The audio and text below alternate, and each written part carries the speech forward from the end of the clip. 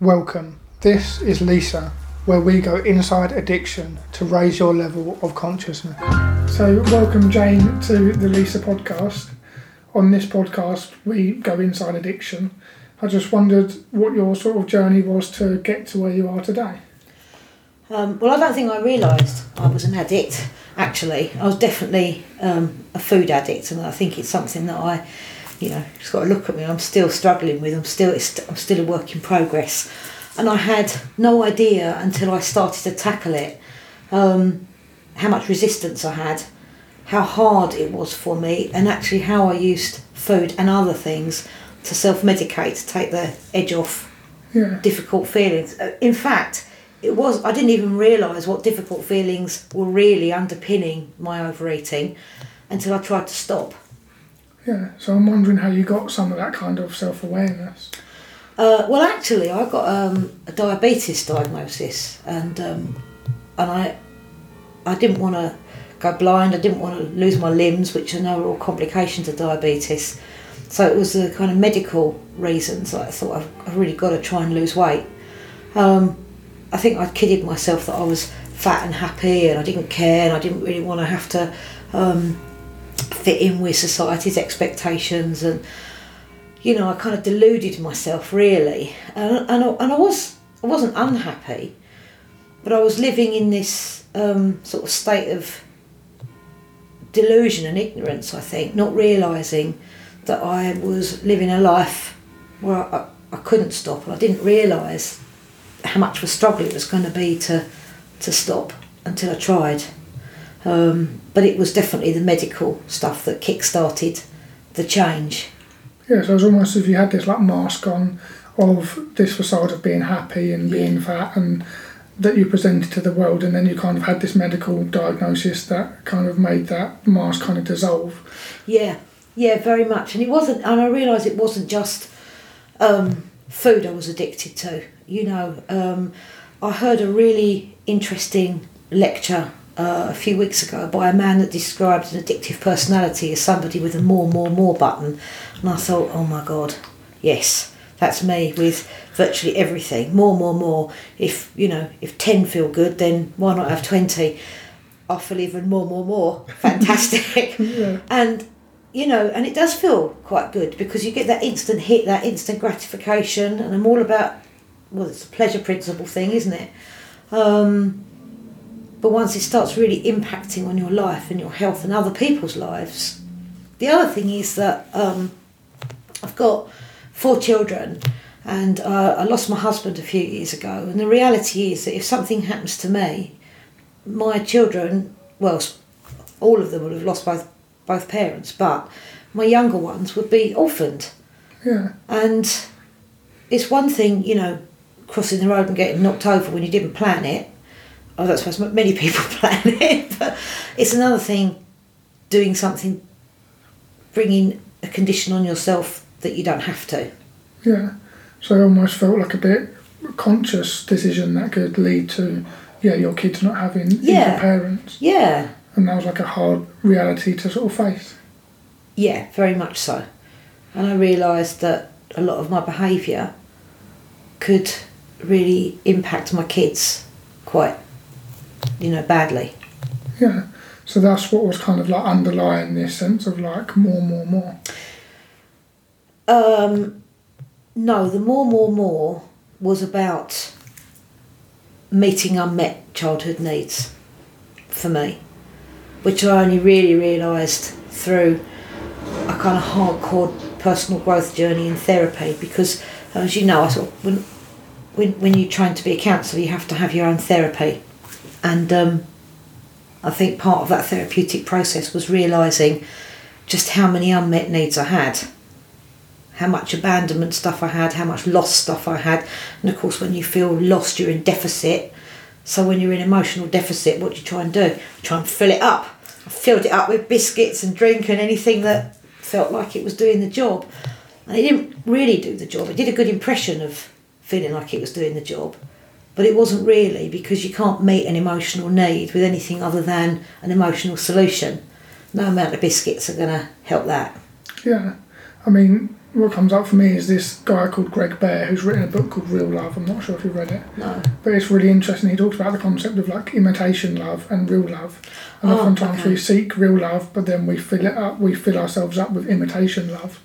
And yeah, that sounds a bit like what you did and what many of us do in addiction. I think he stole my idea. I have to have a word with him. Greg? Yeah.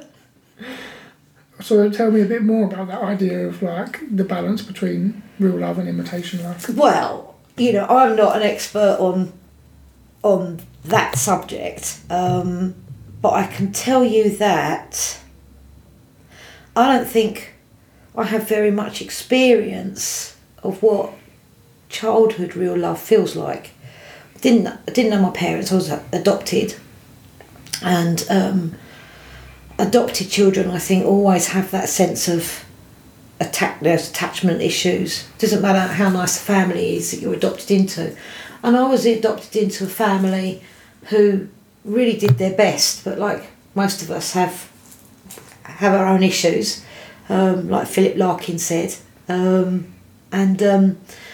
So I had plenty of emotional deficits. The 4 A's that they talk about in transactional analysis: affirmation, affection, approval.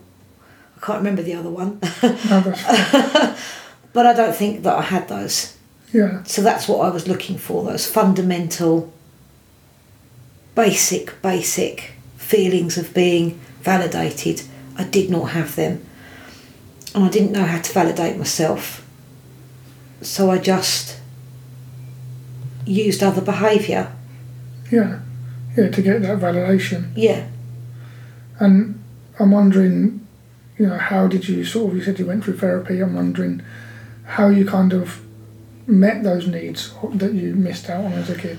How did I meet them in a destructive way? Or how did you start to untangle the mess of meeting them in a destructive way to then get to a place of meeting them in perhaps a healthier way? God, that's a really hard question, because when I look back, I realise how much of my behaviour was destructive. I self-sabotaged everything from education to relationships. I blew every opportunity that was presented to me. I think I had this fundamental, really deep belief that I didn't deserve it, which goes back actually to what we were talking about earlier off podcast about the negative self-talk we give ourselves. Self-sabotaging, lots of really inappropriate, damaging relationships, overeating, drinking. The one thing that I haven't struggled with is my friendships. I've always been able to make and maintain and have a long history with friendships, and actually my friendships have really been the thing that has sustained and helped me survive.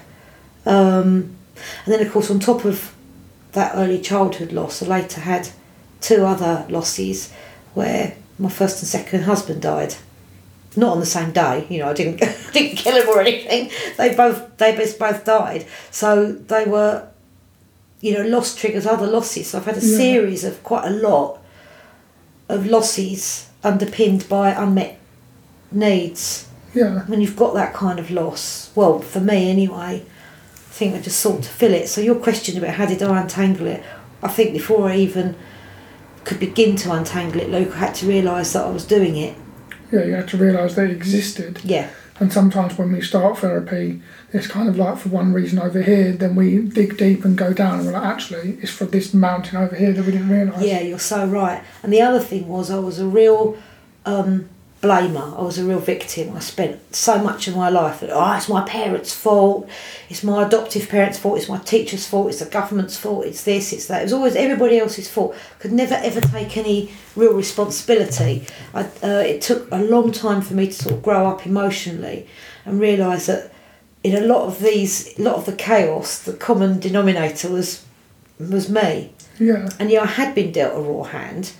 But what was I going to do? Always go through life moaning about the raw hand I'd been dealt? Yeah. That's not going to change anything. Yeah. The only person that could change things was me. Yeah, no, exactly. And actually realising that you've got that responsibility over your life simultaneously is a bit terrifying, because you think, oh, fucking hell, no one's going to come and rescue me, I've got to do it myself. But it's also liberating, because you realise you've got so much more power than you ever thought you had. Yeah. So that's I suppose where my personal growth journey started, realising that I had to take control and realising that I could take control. Yeah, because I think that's true, that gap between being a victim and taking responsibility to that higher level of consciousness. I'm wondering if that was like an exact moment, or did you hit like a rock bottom or anything like that? There was something last year that triggered it, a relationship actually, that caused me to realise that I had really significant attachment issues, really significant ones. Because when I wasn't using food to meet my needs, I realised I had a bit of a shifted addiction, and actually I started using something else, getting my needs met emotionally. So when food wasn't there to mask my symptoms, all this need and pain and longing and pining and yearning for love and approval and affirmation really welled up, and it was sort of sitting there waiting for a target, I think. Yeah. And in the absence of food, I still used other things. So that's when I realised that it was a problem that I had to address. Yeah, and I think that's like very common in addiction, and I know for me personally, that sense of like when you stop using one drug or one thing to get your needs met, you then look for something else, and it's like that kind of gremlin comes out and you like searches for something else in this vicinity to like take hold of, in a sense. So for you, Luke, when you were using and you stopped using one substance, was it a deliberate seeking out of something else, or did something else just present itself to you and then you thought, oh shit, I'm using that now? I think it was like a gradual process. So I'd say I realised I got like a lot of my drugs met through one drug, and then when I started to work on myself and stop doing that drug, I then started to learn to meet some of my own needs. Yeah. But then I also subconsciously, the overflow, so say I was able to meet 20% of my needs, the other 80% were getting met through like other things like food, for example, right, or smoking cigarettes. Yeah. And then as I slowly started to work on myself more in therapy, that slowly got less and less and less, in a sense. Yeah, so I feel like it was like definitely a process. Has it taken you a long time?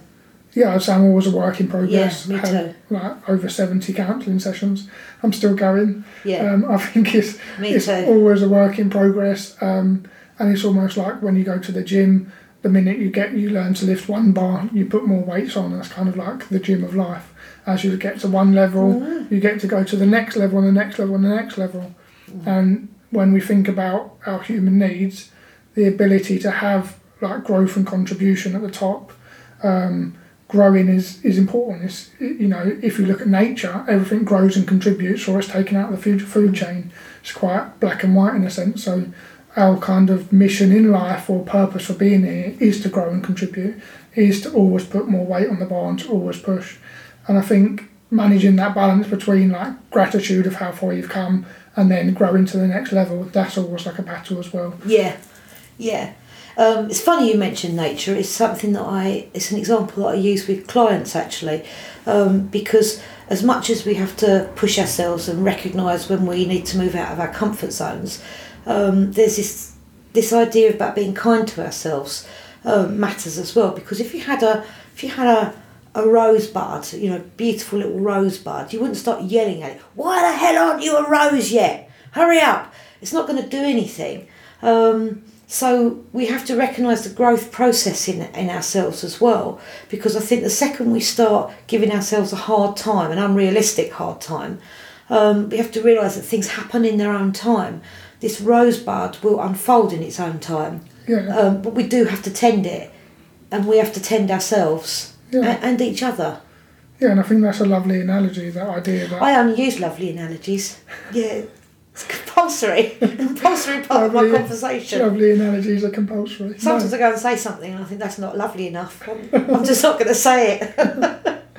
But no, yeah, I think analogies are amazing, and I think one that I always used to say to myself is, Luke, you haven't been buried, you've been planted. Ooh. I also have lovely analogies too. We'll do our next session at the allotment, I think. lovelyanalogies.com. Yeah. But so I always just remind myself when things are really hard, when I feel like there's a lot of growth and a lot of emotional weight on my shoulders, that I've been planted and I'll blossom. And but I love intertwining your analogy of the sense of like, stop making yourself rush, stop shouting at the rosebud going, you should be better. And when clients say to us in therapy, I'm making progress, how fast can I see results and stuff, I'm going to use that analogy. I'm going to say, when you think about a rosebud, you don't not without my permission. Written permission. It's a copyright. Yeah, it is. Yeah. Every word I've said is... In fact, you can't use one word that I've ever said. After the episode, I'll get your written permission so you can publish it. I think so. Yeah, that's brilliant. But I think that's important to remember, to almost in a sense give up the need for control, the need for something to happen. Oh, yeah. Now that idea about surrendering, bloody hell, that's been a big one for me, to surrender. So tell me a bit more about that. Well, I read a while ago one of these memes, that said, accept every situation as though you'd chosen it for yourself. And I thought initially, what a bloody stupid thing to say. If I'm under a car with my legs crushed, I'm not going to think, I'm glad I chose this situation. But I think what it means is that actually, if you don't resist, if you don't try and paddle upstream when the water's going downstream, you actually have more potential to recognise the opportunity for growth. And so acceptance, the art of letting go, has been a big deal for me. And something that I wrote about a while ago was that it's easier to have something taken from an open palm than it is prized out of a clenched fist. And I really do... In fact, that's why I've got that photograph on my website of the open palm and the bird, because there's something about letting go, letting be, surrender, acceptance, that is not passive at all. It's actually powerful and liberating, and it frees you from the idea of having expectations of outcomes. There's that lovely story about the Zen master, when a pupil goes to him and asks for a lesson in Zen, and the Zen master makes him a cup of tea, and he just keeps pouring the tea into the cup, and the cup's overflowing, and the pupil says, "Well, why are you I don't know if whoa, I don't know if they do say whoa in Zen, but he said, "What are you doing? The cup's overflowing, why are you still pouring?" And the Zen master said, well, this cup is like you, it's full. So we have to keep ourselves kind of empty of expectations in order to be filled with the right stuff. God, that was a long waffle, wasn't it? No, that's lovely. And I think that idea of the cup is amazing in that sense of, like you say, remove the expectations, the guilt, the shame, the low-level emotions. And then once we start to fill that up with, the love, real love, not imitation love from drugs and stuff like that, we can then learn to give from our overflow of all the love and affection and care we're giving to ourselves. Oh, overflow, yeah. I mean, I like that, because it's not only, that's my impression of a cup, by the way, it's not only that we're full of expectations, but we're full of self-beliefs as well. We're full of what we think we are. We label ourselves, we categorise ourselves, we've got self-limiting beliefs. Oh, I won't do that, oh, I'll never earn that, or she's the pretty one, or I'm the fat one, or I'm the so-and-so one, he's the what's-it one. We've got these expectations, and they really, really limit how we move forward. In fact, we were talking earlier, weren't we, about the things that we say to ourselves. We wouldn't, well, I don't know about you, but I wouldn't dream of going up to one of my friends and saying, you know what, you're a bit useless, you're a bit fat, in fact you're a bit shit, you'll never amount to anything. Oh, I don't even know why you're bothering trying to learn the guitar, you'll never do it, sounds bloody awful. But we say that to ourselves, and the longest relationship we ever have is with ourselves. And we tell ourselves we're crap and rubbish all day long. So changing our self-talk is a fundamental way of changing how we can respond to the world, because it's my belief that that the way we see ourselves underpins the way we respond to the world. And if we think we're all a bit crap, then that's gonna really direct our choices. Yeah, and I wonder how your kind of relationship to your identity, from being like in addiction to being like even becoming a counsellor, all those kind of labels we have, how has your identity changed, and what's your relationship been like with your identity? Oh, Luke, that's a really good and difficult question. I think I see myself probably as more fragile than I thought I was, but with more capacity to manage it. I don't think I realised how damaged I was until I started realising how damaged I was. Yeah.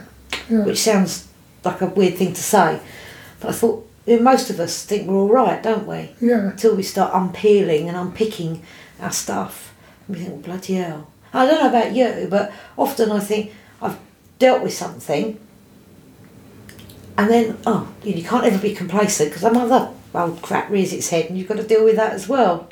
Yeah, it's almost like things come up, and again, coming back to the gym analogy, things come up, you process that kind of thing, and then you get more weight on the bar, you get another lesson, life gives it to you more. And you're like, yeah, right, I've dealt with this, we'll never say the word complete, but I'm complete, I've fixed that. And then, 6 months, a year later, you're like, oh shit, it's happening again. And oftentimes things do come out of like left field, and we do sort of like, not sort of suspect stuff. That's why it's good to go in therapy and get the self-awareness and look under every single rock and try and gain that sense of, who am I, what's going on, what is this experience, what is my experience, and to analyse that experience. So do you think that how would you refer to yourself? Addict in recovery, ex-addict? What would you give you, or would you even give yourself a label? Yeah, I mean, I've worked through like a powerful exercise a long time ago around my identity in like a business seminar, or it's more of a psychological seminar, to be honest. And it was about like rebuilding your identity. So we wrote down all the labels that you had. Okay. Some of mine would have been like addict, worthless, not good enough. You realise they're kind of stuck on with Velcro. And then you kind of get to choose a new identity. And I kind of like built one which I like.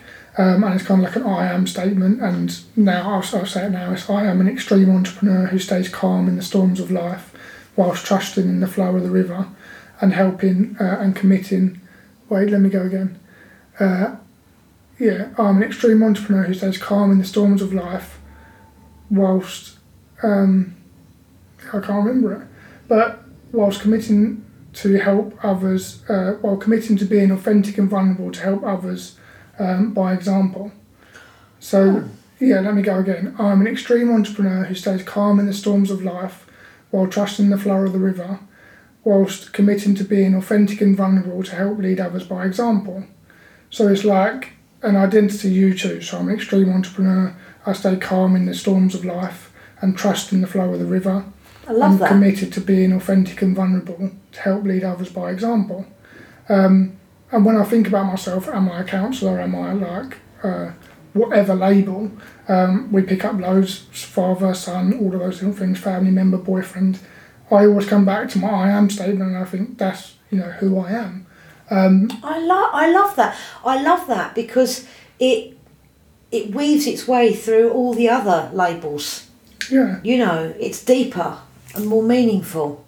Yeah, and I think it keeps me focused. And even where I went from being like an addict or a businessman or an entrepreneur, all those labels, and I became a counsellor, and I picked up other labels that I may have put on myself with Velcro, like emotional, like more feminine, embracing more feminine energy, being more connected with that kind of emotions and stuff, and removing some of like the toxic masculinity and all that sort of stuff. Having that I am statement allowed me to be able to try on different labels and take on new labels without being so attached to them, without weaving them into my way of being, and have that sense of like perspective and almost a sense of like understanding they are on with Velcro and this is who I am. So you've got some stuff about your past and your story on your website, haven't you, in the About Me stuff. Would you ever disclose in a session about your past? Would that ever be relevant? Well, I think it comes back to like the ethical code and beneficence, you know. Yeah. Will it benefit the client to tell the client? Am I telling them from a place of ego, oh, I'm better than you, blah, blah, blah. So I think it depends on what's happening in that moment. I guess I'd go with like my gut or my emotions and my intuition and think, you know, what's going on here? Will it benefit the client? I think questions are obviously tricky ones as well. Yeah. When someone says to you, oh, so have you been through addiction? What's your story? Yeah, that's kind of what I was thinking. So I would disclose like, kind of as much as I feel comfortable at the time. I feel comfortable exposing everything, but in terms of like the impact on the client, disclosing through the lens of the client's beneficence in a sense, rather than just saying everything because that's what I want to say. Yeah. So that's how I kind of gauge it, by what would kind of help the client, and also think about what answer does the client really want. Do they want the answer of my story? By asking that question, you know, what is the answer they seek? And I think that's something I would consider. Would you ask them that? Like if I was that forward thinking in the moment and I was that on the ball, then I'd hope so. And I'd be like, so I'm wondering, that's very Rogerian as well. Yeah, why do you want to know? What answer you're looking for in a sense. What would you like me to say? But I think if I had to guess, I would say that they're looking for certainty that they can overcome their problems. Yeah. And I'm not sure if anyone can give them that certainty but themselves. But I think mentors and role models are really beneficial, and having something to aim for and someone who's walked that path and made the journey can be very, very, very beneficial as well. Well, that's why I think people like Russell Brand are so good. In fact, he's just written a book about mentors. I don't know whether you read his book on recovery. Yeah. I thought that was brilliant. Yeah, I thought it was really good. Yeah. Really, really, really good and accessible. And so I know that when I lost my husband, one of the things that helped me the most was an online bereavement support place. Yeah. Well, I didn't know any of these people, but everybody had been through the same journey, and there were people there, you know, a couple of years ahead of me, saying, hold on, it will get better, you're not always going to feel like this. Because I didn't believe I was ever going to feel okay again, ever. Yeah. I can't tell you the depths of the despair that I felt. Of course, in time, I became the person that was 2 years down the line, encouraging people and reassuring them that they weren't going to be in that place forever. So the whole idea of mentorship and encouragement, and somebody who's walked that path giving you that kind of reassurance, because we can't give certainty, can we? Because the clients have to be active. We all have to be active participants in our own recovery. No one's going to be our champion. No one's going to come and rescue us. Yeah. But we can certainly be encouragers and facilitators. Yeah.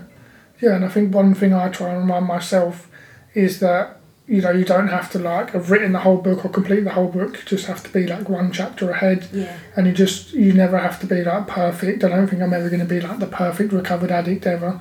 But just, the fact that I'm not, you know, perfect doesn't mean I can't help people along their journey. And that kind of helps me stay humble, remember, you know, I do have value to provide. I can help clients and show them like some kind of path and help them in a sense. It's interesting, this idea of disclosure, actually, because you do see a lot of counsellors online doing blogs, sharing their story, being authentic and real and vulnerable, but then you've got the other idea of counselling as being very boundaried and not sharing anything. So I just wonder where you sit on on that kind of perspective. Yeah, on that boundary. So I guess I sit more towards the disclosure part, Yeah. especially when it comes to addiction and stuff like that. I don't like put out my address or what I had for dinner or stuff like that, or necessarily my own therapy sessions. But yeah, I do disclose my story and what I've been through and stuff like that. And again, I think it helps clients have that empathy. If you don't really know someone or know anything about them, I think it's hard to make that kind of connection. Yeah, I agree. I have quite a few clients come and see me who've been bereaved because they know my story. I have clients see me with eating issues because they know my story. And I think actually that can be quite helpful if you think somebody has walked that path. Yeah. And I love that idea that you haven't got to have written the whole book, you just got to have some of the tools to help others, because we're never going to write the whole book, are we? Yeah, and it comes back to those expectations that we perhaps have when we're kids, that we're meant to be perfect. Again, with transactional analysis, the drivers, the be perfect driver, the be strong. I've got to be perfect and know everything before I can help anyone. I've got to take the degree, then the masters, then the 2 masters, then I've got to have 4 masters, then I've got to do the trauma course and this course and that course. And you end up chasing a mirage that doesn't even exist, and you haven't even helped anyone. And that's a kind of avoidance anyway, isn't it? Yeah. You know, it's saying, oh, I can't do that until that's happened. Oh no, well that's happened, but now I've got to wait for so and so. And actually, if we really strip away what's going on, it's a form of self-sabotage, a form of avoidance, a form of not having to do something. Yeah. And wonder what that's underpinned by. Fear, failure, fear. Yeah. It's funny you mentioned about TA. Well, it's not funny, but you know. But I've forgotten what they're called. But there are different behaviours. One of them is catch me if you can, cops and robbers. That was definitely mine. Really? You know, sort of wheeling, dealing, getting away with things. Yeah. Doing 40 and a 30. Yeah. What always pushing the boundaries of life, acting out. Yeah. Yeah. Always. Yeah. Always. And of course my stuff's coupled with because I have got a mental health condition. I have got bipolar, so for me learning to trust my own judgment has been quite difficult, because sometimes I think, oh, is this brilliant idea really a brilliant idea, or is it coming through the filter, my bipolar filter? So I have to work on that as well. And of course you have some impulse control and some reckless behaviour and some stuff that goes hand in hand with having this. So that's just an additional difficulty sometimes. But often it's not that bad, you know. Most of the time it's not that bad. It's just something I've got to be really mindful of. Yeah, and how have you managed those two? And I think a lot of people ask the question, you know, which one do you solve or work on first? Is it the addiction or is it the bipolar? How has that been? Well, actually, when I finally got my diagnosis, it was a relief, because I'd had all this really extreme manic behaviour, and I just thought I couldn't manage myself properly. I thought everybody else, you just assume, don't you, that everybody's got these feelings, but other people don't go crazy with it, and so somehow they're better people fundamentally. So when I finally got that diagnosis, I was, for the first time ever, able to realise that there wasn't actually something wrong with me. I wasn't flawed as a person.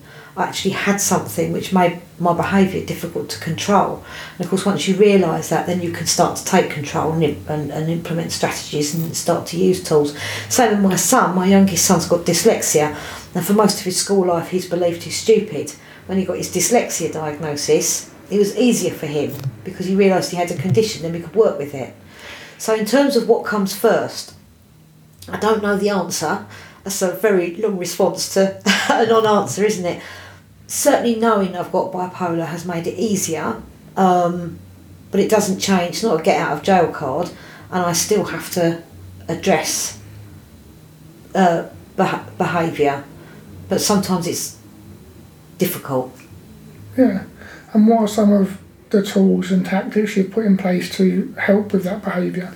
Okay, so one of them is learning to respond rather than react. I've always been quite explosive, so not in a negative way, impulsive rather than explosive actually. So situation will happen. I think, yes, a brilliant idea. Brilliant. I mean, I can't tell you how many times I've signed up to things, so I think it's a brilliant idea, and then thank God for the cooling off period. I do the same thing, by the way. Do you? I'm very impulsive. Any salesmen out there, don't contact me. Yeah, I don't need another car. Yeah. Don't need another holiday. I don't need another credit card. Yeah. It all just feels like such a brilliant idea at the time. Yeah, no, definitely. I give no thought to how I'm going to pay it off. Yeah, no, it's just, it is that impulse. It is. Yeah, that's brilliant. The excitement. Yeah. Yeah. So you respond instead of react. I try to respond rather than just react, because I think when you respond, you get a choice about how you behave in response to something. It's just that little bit less impulsive. It just buys you a little bit of time, and that can give you just enough control to perhaps not get yourself in trouble. So that's something that I do. The other thing is that I've got 2 or 3 friends that are all on mental alert. And if they see me going mental, they have to look after me, and they're brilliant at it. Yeah. So, I love my friends. Yeah. I really love my friends, and they really look after me, and I hope I look after them as well. Not in a rescuing sense, in a healthy friendship way. Yeah. And they do really take care of me. And Well, that sounds like a really good thing to have in place. Yeah. And what kind of relationship do you have with your friends? Really good, really healthy. It's the area in my life that's probably the healthiest. My friendships. Do you have any tips or tricks for anyone out there that to build healthy friendships, or what a healthy friendship is? Actually, a lot of people struggle with this. Yeah. I think you have to make some effort. I think if you don't get an instant reply to a text, you can't always assume it's because someone doesn't like you anymore. I think that you can't just wait to be invited to things. Sometimes it's good to initiate things, to invite people out. And to be interested in people. I suppose doing this job, I really am interested in people. I love asking people about themselves, and I've always liked asking people about themselves. So I think, being interested in people. And a really good tip to learn to be interested in people is to read biographies and autobiographies, because then you get a sense of going under the surface of a person's life. Yeah, that's really interesting. So what kind of autobiographies have you written or read? Well, I have written one, and I strongly suggest you all start with mine. Go and buy it on Amazon. Shameless plug. Yeah, it's not called Shameless Plug, but No, it probably should be. It It's called Song of the Sea. Yes, I'm saying it in that voice because I don't like the title. Okay. I thought it was going to be this sort of meaningful, emotional, literary tome, but actually it's like an extended take a break article. So, Okay. lightweight reading. And what other biographies do you sort of recommend for people to know so they can get under the hood of humans? And Well, I guess if they're interested in people, I mean, I think whether it's a celebrity, a scientist, a doctor, I don't think it necessarily has to be somebody really well known, but just if you can't think of anybody to read an autobiography for, just buy a book by somebody you're interested in. Obviously it's going to be edited, the chances are it's going to be ghostwritten, but you'll still get a sense of character beyond the superficial. And I think it helps give you insight into a person. And then you can start thinking about, other people must have this depth as well. Because we all know that once you scratch the surface of anybody's lives, there's a story to tell. Yeah, and a lot of people do walk around in life and present each other with these masks that we wear, and it is almost about learning to take these masks off. So For sure. How do you manage that with your friends, with meeting your friends? How did you meet them? What's that journey been like? I suppose my friendships have been things where I haven't been, well, with the exception of one person who I had a big falling out with. Well, it wasn't actually a falling out, but the friendship ended, and it was really devastating to me. But that's the only person I've ever had that with. All my others, I've never been rejected, and I don't reject people either. I'm very lucky with my friendship group, I think, that we're very accepting and supportive of each other. And we don't really gossip about each other, so there's a lot of trust there. So taking the mask off, I'm not scared to be vulnerable with my friends because they've never given me any reason to fear being vulnerable because they've only ever loved me. Yeah. Oh, that's really interesting. With them, you know, I'm the version of myself I want to be. But in other areas where I've got insecurities, I've got masks. Yeah, and I think it comes back to... Oh, you should do counselling. Yeah, luckily I am, yeah. Yeah. Call my number to have counselling. No, I'm joking. Yeah, so it makes you wonder because I think oftentimes as kids we crave that unconditional love, and when we're brought into the world as a baby, it's like if you hold my hand when you cross the road you get love, and if you don't hold my hand when you cross the road you don't get love. And love kind of becomes conditional.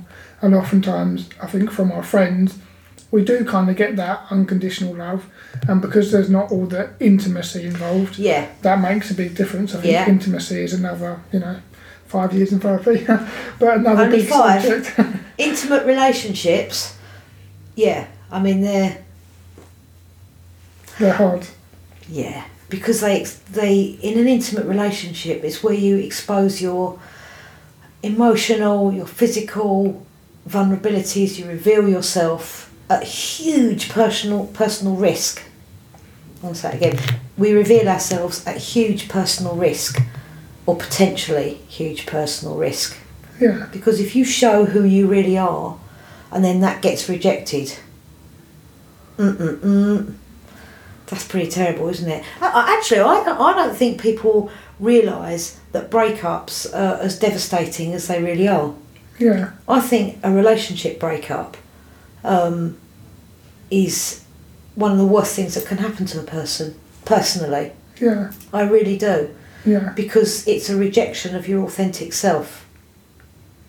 Yeah. And I think that That's often... terrifying. Yeah. And how have you dealt with some of that terrifyingness in the past? Very well. I guess it's a decision. It's a decision to enter into it fully, and the balance between accepting, back to our empty bowl. I think I'm a work in progress with this. Yeah. I don't think I've got an answer for you. Yeah. Because while something feels frightening, it doesn't mean it's not the right thing to do. Yeah. Yeah. And I think oftentimes with relationships, when we start out on a journey, whether in addiction or not, the addiction, we sort of solve that on the journey to becoming our true self. Yeah. And then kind of relationships, if you're not in one, then relationships kind of with yourself and with other people are like a big challenge. It's always like you have 2 broken children trying to live as adults. It's always that battle of unmet needs and met needs and transactions and all that kind of stuff always going on every day. So I think relationships are always a work in progress. Yeah. And just to remember, the relationship with yourself is the most important. If you go and fix that, all your relationships will improve. Are you talking about romantic relationships or all human sort of interactions? So yeah, well, both in a sense, but that statement was around like intimate relationships. Yeah. As in, for me, intimate relationships are always challenging. It's always like an area of growth and growing and becoming better. Me too. But I would also say, in my other relationships with family is a massive one, because your family, what is it? What's the saying? Love your family, choose your friends. There's always that sense of like, your relationship to your family, and I think whether they're alive or not, they're with you or not, that relationship is still important. And what can be difficult sometimes with family, incidentally I call my friends family, what can be difficult is that you're ready to be a different version of yourself, either through personal growth or therapy or whatever, but the script that your family has you in makes it quite difficult for them to accept that you've changed. Yeah. And that can be a challenge as well. That's why I think, you know, people can really grow and change and be very different as a result of the therapeutic process. But they could be completely normal in their professional lives, and but they go back to their family and they revert to being sort of foot stomping teenagers again. Yeah. And I think oftentimes, they say the average of the 5 people you spend the most time with, being around your family a lot can have a big influence on you. Yeah. And that relationship and sense of self, and again, coming back to identity, the identity they place on you is like almost very powerful and competes in many ways to the identity you place on yourself. Yeah, very much. And actually, it's connected, I think, with that internal dialogue that we have, because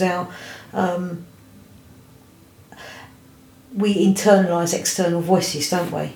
Yeah. Shall I check the time? No, sir. Oh, is it? How will you know if it's still running? I'm not sure. Oh, did you want to just check? Continue. Oh, what if it's not filming anymore?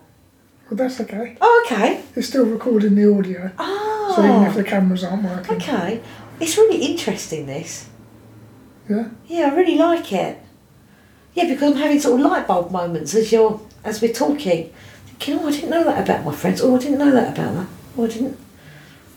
There's something about speaking, isn't there, that processes information. Yeah, that's why therapy is so, I think, fantastic, is because you hear your own voice, and even active listening, the sense of us two sitting here and I'm listening to you, all my attention, I'm not on my smartphone, on WhatsApp, watching the football game or TV or anything. It's just me and you, and I'm listening to you and you're talking, you're hearing yourself talking. So there's 2 of us hearing you talk, for example, or me talk as I'm talking now. And yeah, I think that is powerful. And the dots we connect when we start to hear our own words and process stuff is fascinating. Yeah, because certainly when I'm with clients, and as a client myself, a number of times people say, I never thought of that before. But they've actually put the jigsaw pieces together themselves. Yeah. All we've done as therapists is create an environment that's safe enough for them to offload and look at and explore their thoughts. Yeah. I had a bit of a revelation I'm not going to share it, but in my own therapy this week, I've got a brilliant therapist. She's fantastic. And I had a bit of a revelation, and it was so obvious that I thought, I've spent years in therapy, I've trained as a therapist, I do therapeutic work for hours and hours and hours every single day. Why didn't I see that before? Yeah. It was so obvious. Yeah, and oftentimes it does cause us to have these light bulb moments or breakthroughs, and you're like, wait a minute, how did I not see this? But it's almost like it is outside of our left field, and we just don't get it. Out of awareness. Yeah. Edge of awareness. Yeah, and I think that's kind of like our job as counsellors, is to bring things on the edge of clients' awareness into their awareness and kind of connect some of those dots. So Lou, what would make you stop being a therapist? If I got hit by a car. Okay. No. What would make me you stop chose that being a situation. therapist? No, I don't know if there would be one. I guess if there was something big happened in my life, like a tragedy or something like that, and I felt like it would be unethical, or I needed to go and take time for myself. Like I know therapists, for example, who like a parent died and then they take 3 weeks off and they go, like I would do that. So if like a big tragedy happened, I'd take a month off, I'd go on a retreat, I'd do self-care, I'd do all the stuff I preach, and I'd go and have my own therapy, I'd take a holiday, I'd go and find some coaches and all that fun stuff I do normally, but I'd do that immersively. Yeah. And I would stop seeing clients in the easiest transition that would look like. And I'll go and go into like a whole of growth and like an almost self-built rehab, and I'll go and do all of that growth, and then I'll come back, like whether that's 6 months, a year, 1 month, whatever. The timeline I initially came up with will probably be wrong because there'll be loads more stuff to deal with. But yeah, then when I felt like I could then refilled up my cup, coming back to the cup analogy, and I could then give from my overflow, then I'll start working with clients again. And I feel like this is something I'll do for the rest of my life. Yeah. And I think that would be the only thing that would stop me doing it temporarily, would be if my cup somehow got knocked over and smashed. I would have to find a way to rebuild the pieces, refill up the cup. Then when I could confidently give from overflow, then I would re-engage. Yeah. That's a long answer. Yeah, it is. But very interesting. How about you? I feel that I'm in this for the long haul, like you do probably. But I don't know what shape it's going to take. I'm really interested in doing workshops. I've always I worked in PR for most of my life, PR, networking. It's always been about relationships. And I actually don't see, in many ways, it sounds daft perhaps, but I see therapy almost like PR, because you're not selling somebody, or you're not selling somebody a product or a band or a service, but you are selling them the idea and the belief that they can be different. Yeah. Not selling them, but do you know what I mean? It's the same kind of skill set. It's that encouragement, it's that persuasiveness, there is so much more to you than you realise, and helping them to get a new perspective and reframe their idea of themselves. Yeah. So in that sense, it's the same, very similar skill base and tools, but I'd like to do it in a wider way. Sometimes I'd like to do workshops, but still therapeutically. Yeah. So I suppose mine's a long answer and it's not as interesting as yours. So what would make me stop? Getting really excited about something else, I suppose, would make me stop. Yeah. But I can't imagine that it would be anything that isn't counselling related. Yeah, well, that's like distant or too much of a leap from where you are now. Yeah. It's still like the transferable skills from like working in PR to working as a counsellor. Yes. There would then be like another level. Yeah. Like a reincarnation in a sense. Yeah. Of an evolution. An evolution, yeah, perfect. Well, on the note of evolution, we are sort of coming towards the end. We are. Do you have any kinds of final thoughts or anything? No, but I think I'd like to do this again. Excellent. Yeah, you're welcome back anytime. Yeah, I've really enjoyed it. Yeah. So thank you, Luke. No worries. Thanks very much for coming on the show. As always, thanks for listening.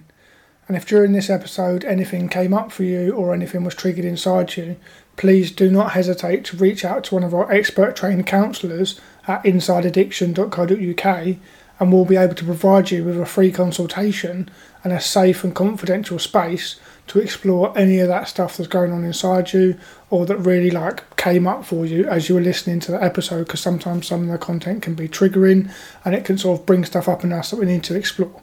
So feel free to reach out. And on that note, I wish you well on your journey to serenity.